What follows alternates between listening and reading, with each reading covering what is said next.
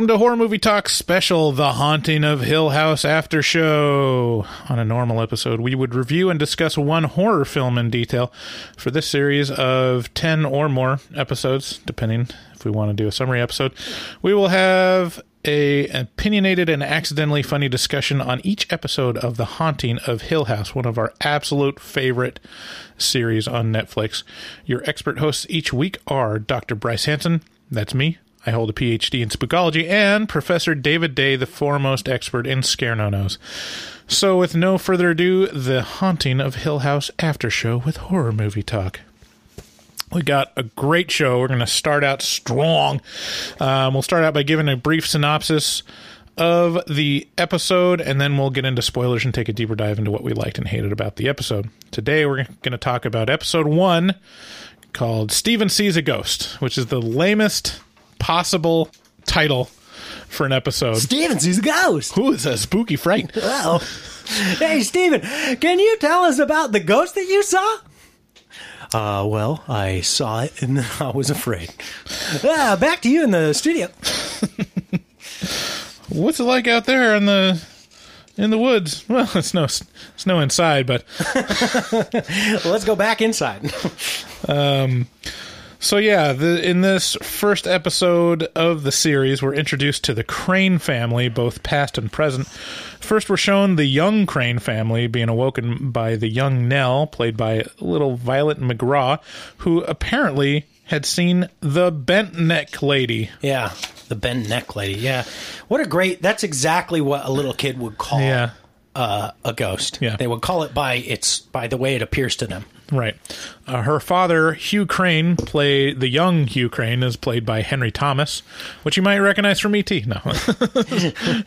Well, he was Elliot. Yeah, in E.T. And he explains to Nell how her dreams spilled over and that she was just imagining seeing the scary lady. Jumping forward to present-ish day, where we see all the children now as adults with adult problems and an extreme amount of baggage in relation to the Hill House. Something terrible happened in the past that led the family to flee from the house, and now in the present it seems that house is calling back to them. Yeah. Yeah. So, I mean, the first episode really establishes that this house is a strong presence, and you know something is very wrong and something went very wrong there, and we're given no clues as to what is happening. Barely see any actual ghosts. Boy. Like, we don't really see the bent neck lady very much in this episode. A little bit. But yeah, it's a fantastic episode. I think this is my second time watching this series. This is my second time watching it as well.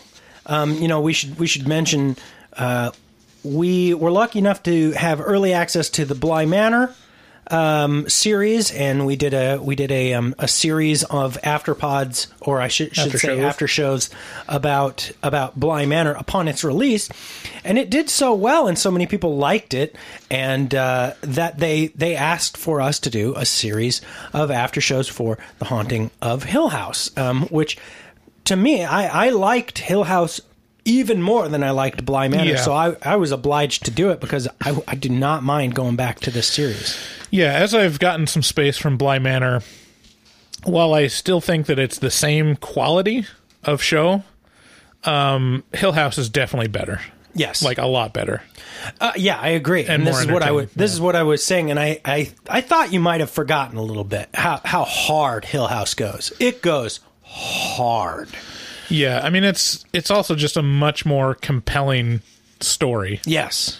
To where it's like, yeah, there is kind of the same kind of like past, present kind of thing happening, and a lot of like crossover things and like stories weaving together. But in essence, Bly Manor is about the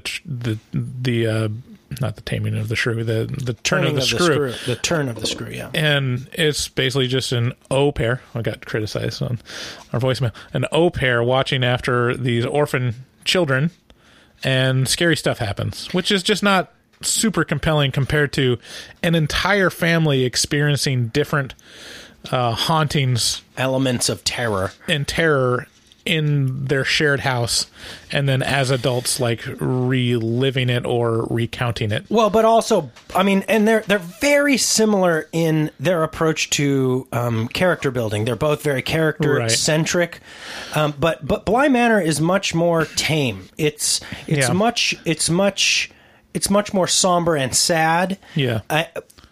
Whereas Hill House is much scarier, and but they both are very good at this element of making you empathetic with this person, seeing why they are the way they are, even if they're a reprehensible human being. Yeah, they're not beyond you feeling bad for them at some point once you understand their story, which is brilliant of Mike Flanagan. It's a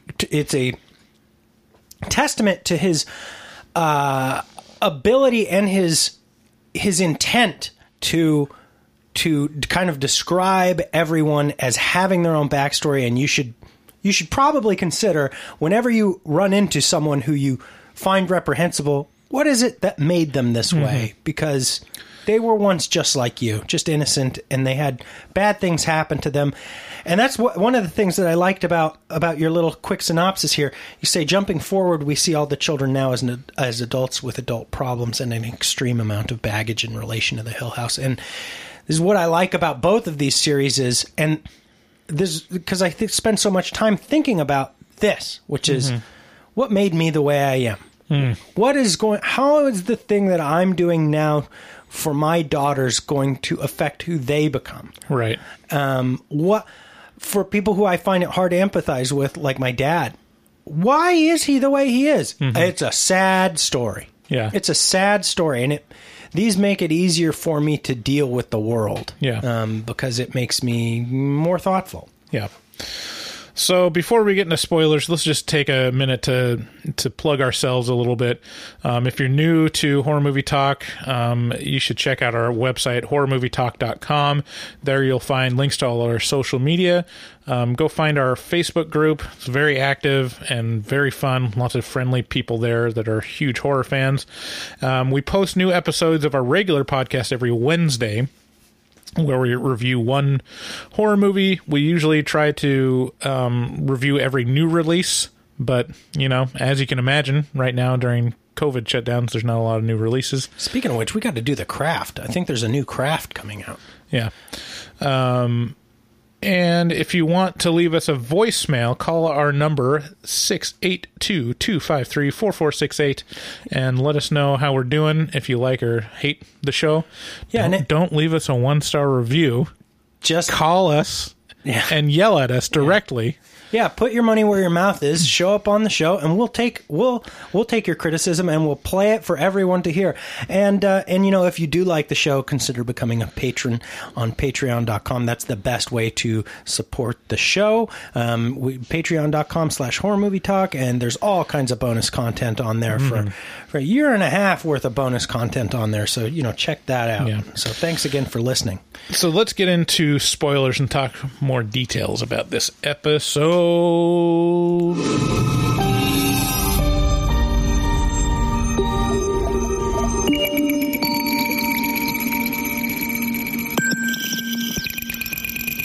Spoilers.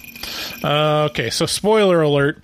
We're just going to be talking about everything in the episode. But this is a, 3-year-old show on Netflix, so it's really, your fault if you're listening right now. So yeah, I don't have a ton of specific points to talk about, just more generally going through impressions on the episode, because there's not a lot in this episode other than setup, but it really establishes the framework with which this story is going to be told. Mainly that it's going to be told in the past, when the family is much younger, and the kids, probably the oldest is 11, 12. Yeah. Steven is the oldest, and that's, what the episode is titled after. And then goes down to probably Steven's a go. 4 or 5. And then it shows the present day, and all the kids are grown up and the dad is grown up, and the mom is not grown up. So something happened there. But really, this reminded me how good of a device this is, because this is very useful. This is what happens in It, and like other Stephen King's It, the adaptation onto the screen, or both the book and the screen adaptation. Right. There's what are some other movies or shows that do this, where they do past and present? Memento. Anyways, it's just really compelling to see like childhood and then what the adults are now. Benjamin Button. All right. Childhood. So yeah, it's very effective, and it's a really cool way to frame this, because you see the effects of childhood trauma, basically. Yeah. And how it's different for everyone. Oh, it's uncanny. It's interesting that they have all these kids, that this family is comprised of all these kids. How many? I think it's 5 kids. There's 2 boys and 3 girls. There's the youngest girl. Who is the ghost in this episode. So there's who's played by Steven. There's Shirley, Luke, Theodora, and Nell. Yeah, Nell is played by the same young lady who plays Danny, the au pair, in Bly Manor. Yeah. I didn't realize there's some people in this. I'm like, yeah, me too. I didn't realize Danny was Nell in this. Yeah, Henry Thomas is obvious. Yeah. But even then, it's pretty hard because they look so different between the two shows. Yes. Well, they use contacts on him in this show, I think. Or they might use contacts on him. No, He does have naturally brown eyes, and they put blue eyes on him in this, so it makes him look real stark. Huh. And then the middle girl, the lesbian, is the lady in the lake. Yeah, Kate Siegel. Yeah, Kate Siegel, who is the lesbian in Hill House, is the lady in the lake in Bly Manor. Mm-hmm. Spoilers. There are going to be plenty of spoilers throughout this series of after shows for The Haunting of Bly Manor. So, just FYI, be prepared. But anyway, so. Lots of Mike Flanagan is a director and producer writer that seems to like Steven Spielberg or Quentin Tarantino have a stable of reliable actors and actresses who he prefers to give work to and work with. Yeah. I mean, especially this is more of an anthology show where it's between the two shows, it uses at least 50% of the cast. Yeah, and then, but more to my point, I mean, the mother in Hill House is used in another Mike Flanagan movie, one of my favorites, Gerald's Game. Uh-huh. She's the main actress there. And Kate Siegel is also in Hush, which is directed by Flanagan. Oh, is she the main actress in Hush? Uh-huh. I'll be darned. Yeah, and she also wrote it. All of them are so beautiful. Like all the people cast in this show are... That's one of the things, like, all of these people, they look like they could be family, and the older versions and the younger versions are really close. The casting is unbelievable. Because they're all fantastic actors, the children and the adults. And they look exactly dead on. Yeah. Specifically, I'm thinking of, and I'm sure you are as well, the oldest daughter is cast... And her younger counterpart. Look, I mean, I didn't do any research into this, but it would not surprise me at all if they're mother and daughter. Right. So I'm going to look at this up now. So that is Shirley, right? Young Shirley is Lulu Wilson. Old Shirley is Elizabeth Reeser. So no, I can't believe they're not related. Like even the ones where it's like a weird looking awkward kid growing up into uniquely different awkward like kind of a beautiful man like that's the younger brother who then becomes an addict. Luke was it Luke Crain, who was also in the actor that plays old Luke Crain was Peter in Bly Manor. Yeah, this is one of, like Bly Manor, like all Mike Flanagan productions, it seems like just the casting is off the charts good. Yeah. Off the charts good.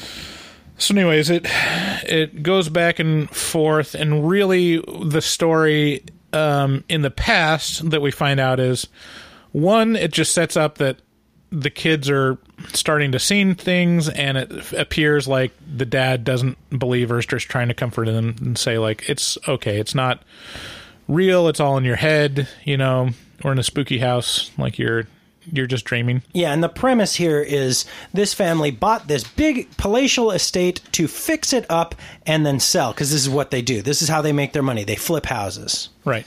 And I don't even think did they mention that? Yeah. In this episode? I don't remember that being mentioned. So the little boy and the little girl at night, at the start of the episode, are talking to their dad, and he's explaining dreams to them, and they're like, when can we leave this house? And he's like, your mom and I are going to fix it up, and then we have to put it on the market, and then somebody has to buy it, and then we'll move, just like last time, and just like we're going to do again. Right.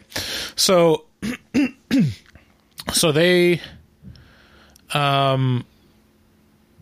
it also establishes that it's a very rational family. Right. Like, it talks about, the housekeeper is starting to try to indoctrinate one of the children about Christianity, and that there's real Stephen. Darkness, in the world, and that Jesus is the light. And then Carla, the mom, Gugino, Olivia Crain, the mother, comes in and basically explains, like, dresses her down, kind of. Yeah, just like, we don't really indoctrinate our kids about any one thing. They're well educated in all world religions, and that he's the Torah. He's familiar with the Bible and the Torah and the Talmud and the Quran and all this stuff.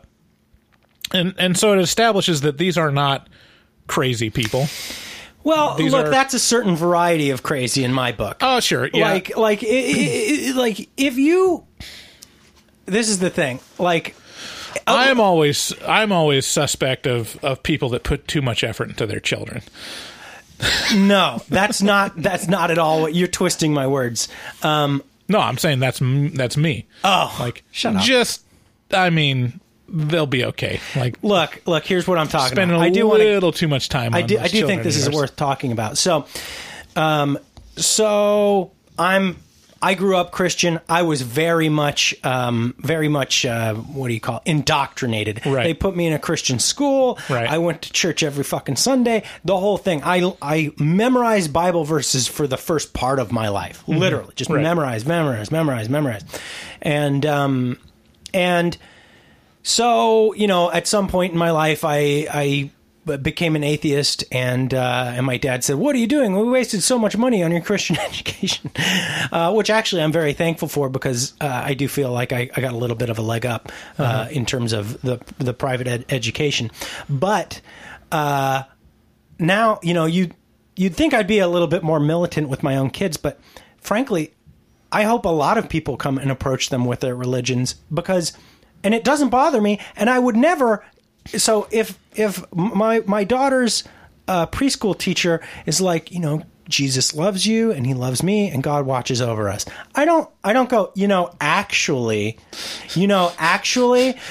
we educate our daughter on all the different religions. Actually, religion is a poison spread on the earth, and it's the worst possible thing that humans have ever done in history. Right. Because that in and of itself indicates that you're not terribly steadfast in your belief that, it's like that's a reactionary little shit thing for you to do. Yeah. It's like, well, actually, there's also the Talmud. Did you know that? Mm-hmm. Like, okay, bitch. And it's also just like a reaction of, like, I am so salty and angry that everyone's not like me. Right. It's like, and it's also a knee-jerk reaction of being like, protecting your kid, like, remember all this other stuff I taught you, not just allowing them to remember it on their own and internalize it. It's almost as if you don't believe your own words, kind of. It's just like, well, yeah. If my daughter asks me about God, I'll tell her what I know about God. You're right, because it's just like, whatever. So, anyways, they establish this family as, like, very intelligent and seemingly rational and all that. And even when it jumps forward to the present day, it seems like they're all pretty level-headed in terms of, like, what would you call it? Just trying to be rational thinkers. Yeah, rational thinkers. Yeah. Probably actually they're overcompensating Right. towards the rational to try and... Yeah, a little bit. So anyways, so that's like what they set up in the past. And then also it shows the family just running away from the house and escaping in a midnight escape from this house. And their mother is not with them. And so there's kind of a question of like, what happened there? And in the present day, it's made pretty clear that their dad really never talked to them about what happened that night. Right. Even in adulthood. Like, they don't talk about it. And what they do know about that night, they learn from tabloids. Yeah. Because tabloids were very interested in what happened at Hill House. We know that the mother died or committed suicide or was killed. One of those. And we don't know exactly what happened, but we know something bad happened. Right. And so in the present day, it's basically all the children living pretty damaged lives in different ways. Yeah. The two older children, so Stephen and Shirley, are kind of the real stable Older. Yeah. Kids. Well-established jobs. Yeah, Shirley's like a mortuary person, mortician. Yeah, mortician. Yeah. And Stephen is an acclaimed author. Yeah. That had his breakout hit writing about his own experiences in Hill House. Yeah. And then the rest of the kids seem to not be on as stable footing. There's Theodora, which is living with Shirley in an adjoining house, and she's the lesbian. Not that there's anything wrong with that. That why would you say it like that? That seems to be living kind of on the edge, just really about having a good time and not forming attachments. And she's got a weird thing with gloves and.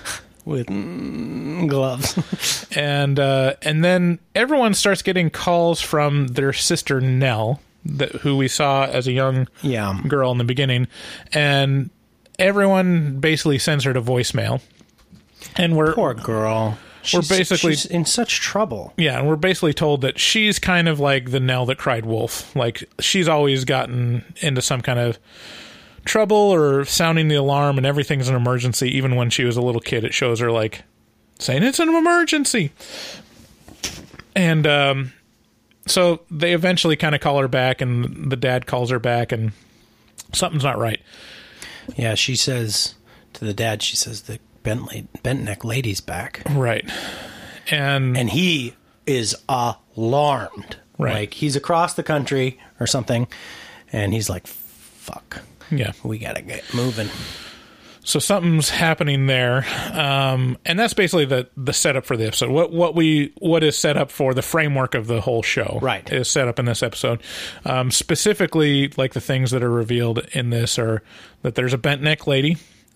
We see her a couple times, catch glimpses. Dude, the way this thing plays with the background, the background shots of things like moving around and shit. Yeah. Ooh, that's so good. Now that this is the second time I watch it, you learn, from just the internet that there's a lot of like hidden ghosts, like kind of like a Where's Waldo. This is kind of also a Where's Waldo for ghosts. Yeah. Because in the background, just keep your eye open. There's going to be a bunch of like people in kind of like white shrouds or kind of like amorphous, ghostly people. Yeah. That aren't there when it shoots closer or whatever. And so just keep your eyes open. And it's not something that you notice first off when you're watching it, but you do get a sense of like something. You're uneasy because I think your subconscious sees like shapes of people that are standing around. So the bent neck lady, probably one of the best early on scares is you're shown Nell when she's younger trying to sleep out in like the foyer or something because she's scared of the bent neck lady in her room. It's pronounced foyer. and she's lying down on the couch, and she opens her eyes, and you just see this terrified look on her face. Yeah. Which is super effective. Yeah. And it pans back and shows this, dark-haired lady hovering over the top of her. And it's frightening. I gotta say, like, just remembering back to my first watching of this show, this is I'm gonna sound like a broken record here on the rest of these episodes.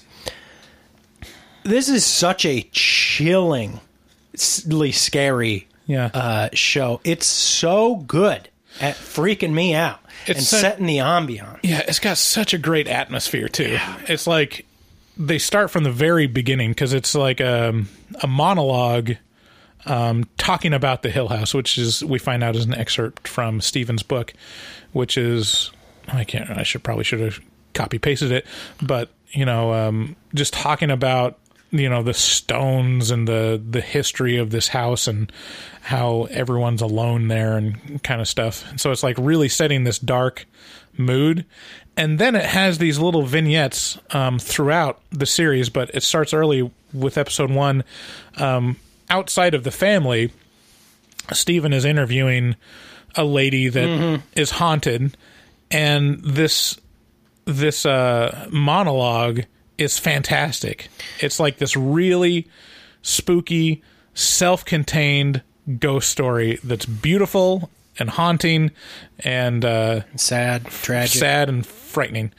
When she describes how her husband got in a car wreck, and describes in detail how he died, hanging upside down with a broken arm and blood pooling in his face. But blood pooling in his face in the rain, and he's able to honk, but his arm is broken, so he's not able to do it consistently. And how when she was sleeping in their bed, that he appeared to her in that form with drips coming off of him onto her, like actual water. Yeah, and when he opened his mouth, there was a loud car horn, like deafening car horn that came from him. And so it doesn't show any of this. It's all just described, and you have this image in your head, and it is... That's a really good point. Yeah, it is all just described. There, a lesser show would have showed it all, right, and then given you the full picture, and then given you a little jump scare at the end. Right. This is just a woman staring into a camera, describing it beat by beat, straight to you. Right. That's it. Just a story, and it's so effective because you have it all in your head. Yeah. And so Stephen is there to research for a new book, possibly, and he also seems to be like a paranormal investigator. Yes, he by virtue of the kind of stories he writes, he's basically had to adopt the science behind debunking these things. So, because he actually seems like he wants to prove to himself that the paranormal does exist. Right. It seems like he's very convinced it doesn't, but also there's a part of him that's like, this would make my childhood make sense. Yeah, and he takes it from a rational perspective to where he's like, there's no such thing as the supernatural. There's just things that we can't explain yet. And so he's kind of using a very, scientific approach to it. And he reveals to this woman that he's never actually seen a ghost. Right. That all of those experiences in his books were other people's experiences. Even down to his own house as a kid. Yeah. He never saw a ghost in there. Yeah. So that's established. And then so he shows him through the course of the episode laying down in this bed and trying to have the experience of, this ghost appear to him. And then it's revealed that the roof is leaky. Yeah. And that there's a stop sign outside that was taken off. And so there's near misses and people honking at each other. So there's all like rational explanations of how she could have woken up from a dream and conjured this up for herself. Yeah, and as he's telling her about it, she's becoming irate. It's clear that, why are you tearing apart this thing? Yeah, I actually saw it. Yeah, and why would I remember him in this most horrible, gruesome of ways? And he says, well, because it's better than not remembering him at all. Yeah. And it's like, oh, damn. Yeah. Oh man, that's true. And then she kind of realizes, oh shit, he's probably right. Like, it's all here. The roof was leaking when it was raining. It was a rainy night when he died. The stop sign outside their house got stolen, so there's constantly cars almost getting into fender benders, cars honking at each other, so there's the honk. And then, you saw your husband because that's what you gotta see him, because otherwise you don't get to see him. Yeah. Throughout the episode, so I think we mentioned Stephen and Shirley. Nell, kind of the focus of some of this. She seems not to be super stable and a little bit of a wild card. And then we see Luke. We're introduced Luke barely as a drug addict, recovering drug addict. Yes. And shown sometimes in the past where he. No, wait. No, it was in the present, wasn't it? Yeah. So we learned that he got his 90-day chip, but then when we actually meet him, he was stealing stuff to sell for drugs, probably. Well, he had clearly relapsed because he was already shaking. Yeah. And he was needing another hit to get back off of that. Right. So, and then the final... So we got Theodora, Shirley, Stephen. Yeah, so that's everyone. And we see the dad, too, in later times. And then it ends with Stephen going to his apartment, and Nell's standing there, and he's like, "Oh." Well, before Nell, that's when we get to see him with his brother, who's trying to steal the iPad and then also a camera. And he's like, "Look, man, I tell you what. Here's $200 out of my own wallet. I do need the iPad back. You can take the camera, but like, you got to give me the iPad back. Yeah. I don't know how you found me, but I take pity on you." And his brother's like, "It's not what it seems. It's not what it seems." He's like, right. "Yeah, I hope so." Man, this is something that my family's had to deal with a lot. Like, really? Oh yeah, man. Alcoholism on my dad's side is strong, and I assume other substance abuse as well. And with addicts, it's real hard. You have to have this bottomless pit of compassion because I mean, there's plenty of people who go their entire life as an addict and are constantly coming back and being like, "Hey man, I got 10 days clean." And you're like, who could possibly give a shit about that? I've heard you say that literally 1,000 times. Yeah. I've got 30 days clean. I've got 6 months clean. I've got a year and a half clean. And you're just like, basically, they've let you down so many times. And I say let you down, but really they're just letting themselves down. Right. And it's a very selfish thing to internalize it, make it about you. But yeah, I mean, this show deals with it in a very realistic and thankfully a compassionate way. With the two brothers who are, Yeah, I really looked at with our immediate family that we don't have anyone with substance issues. I know my extended family have had people that have died from alcoholism or, substance issues or, that stuff. And it's harrowing. I don't know how I would deal with that. Like, that sounds like just the worst. I mean, how do you set up like boundaries, in that circumstance, both internally for like, how are you going to emotionally cope with this? And also how are you going to like practically deal with this person that you probably can't really trust? Well, yeah. I mean, so this is what Al-Anon and AA programs are for. You should, if you're listening and you have someone in your life who's an addict or who has substance issues, Al-Anon is for you. There are meetings near you. You can go to them and you can find out how to cope with it. And the answer is really, you do set boundaries. You set boundaries and enforce them, and according to your ability to help or not. And then the biggest thing is just realizing this isn't on you, because the addict is going to put it on you. The whole onus, the whole responsibility for everything, they're not responsible for anything in their own eyes. They're literally a machine that's made to get the substance. Right. That's what they've turned into. That's it. There's no responsibility or accountability, nothing. They're just a machine to get the drug. And you are standing in their way, and you're constantly tripping them up, and that's not true. That's what they want you to think, because that's the fastest way for them to get more junk. Yeah. And so it's just really on you to just be like, no, and this isn't about me. This is about you. Like, don't let them fool you into believing it is about you. It's not. It's about them. Yeah. Yeah. And there's nothing you can do to change it. Nothing. You can be supportive to an extent, but keep those boundaries up. It's all on them. You can't do anything. Right. Yeah. And the last thing that it sets up in this episode, that's going to be a specter that looms large, but barely is touched on in this episode, is the red door, or the red room. And after watching the show once, like, you realize, like, okay, this is kind of like one of the purposes of the show, is the explanation for this room. Yeah, I can't recall what it was either, but like I kind of it's been the perfect amount of time because I can barely remember kind of everything, but very vaguely. And so as it gets revealed, I'm going to be like, "Oh yeah, that's great."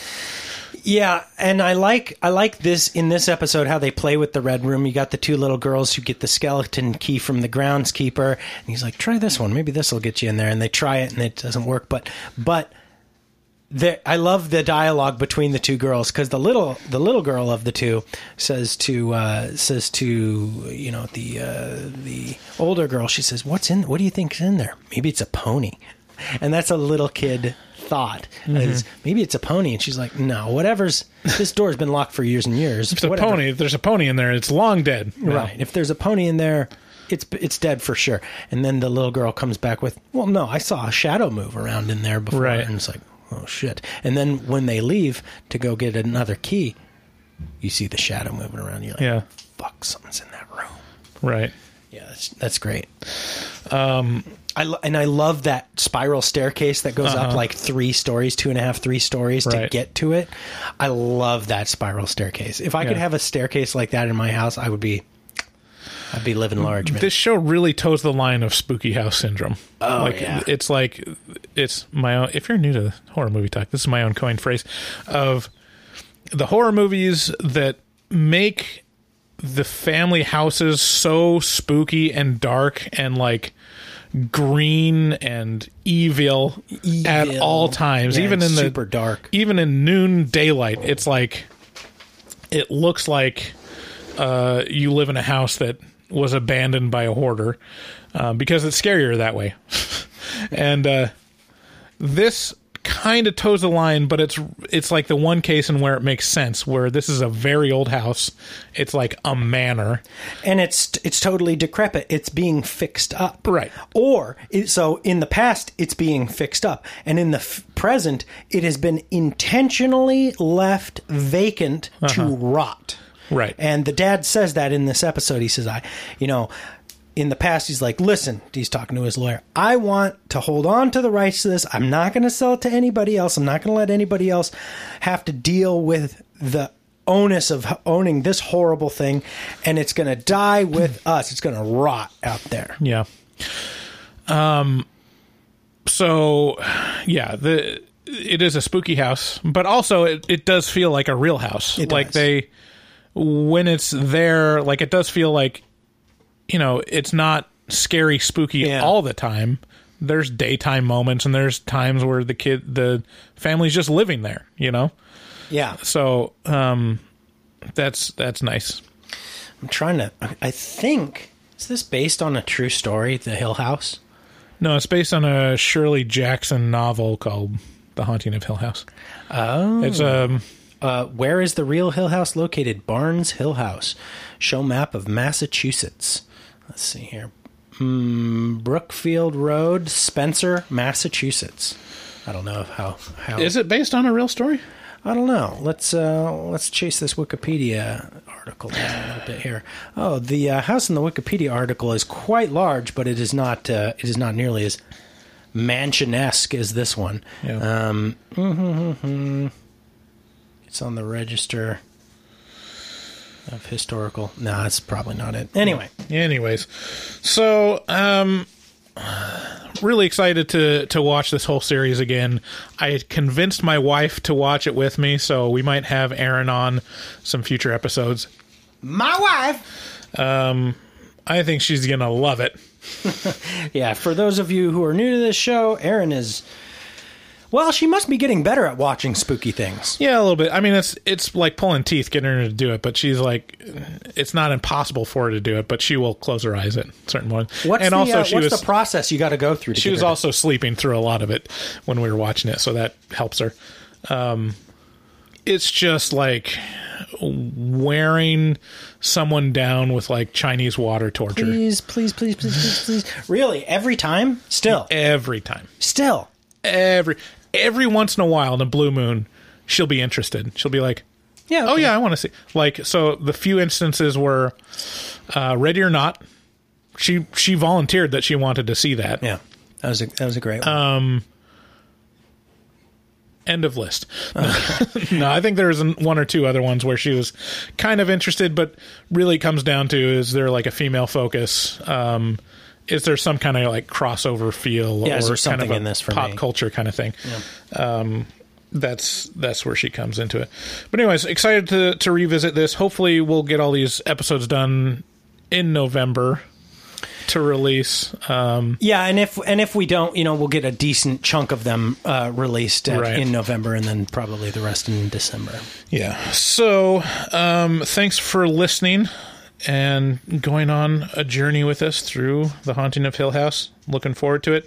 If you like us, not if you don't like us, leave us a rating on Apple Podcasts and subscribe so you don't miss an episode or miss the regular episodes of Horror Movie Talk. Also, if you're a huge fan of Haunting of Hill House and you want to get someone else into it, share this podcast or this after show with them. Yeah, if you'd like to support the show, like I said earlier, make sure to head on over to our Patreon. Also, you can use code HMT at checkout at either Shudder.com, that's SHUDDER.com, and from there, Shudder is the premier horror movie and show streaming service. So HMT at checkout will get you 30 days of free streaming on Shudder, and also HMT at checkout at manscaped.com will be a nice gift for either a husband or boyfriend who needs to keep their balls and body coiffed and looking good, or yourself if you got a nutsack on yourself. You can keep it all nice and trimmed up. As always, just want to thank our friend and just absolute mensch, Dustin Goebel. He's a professional artist that does all the artwork for our regular episodes. He takes commissions from fans of his artwork, so contact him on Instagram at dgoebel00. That's at DGOEBEL00. Contact him, and he can do anything for you. If you want like a custom poster, he's check out his Instagram. You'll see what he can do, and you'll be like, I want that. Yeah, or check out our Instagram, and you'll see mostly his artwork on there. Right. So he's just a gem. And thanks to all our patrons. Like, we can't list them all here, but you make this all possible. You keep us motivated. And please, if you want to leave us a voicemail, call 682-253-4468. We'll see you next time. Bye-bye. We love you. Bye.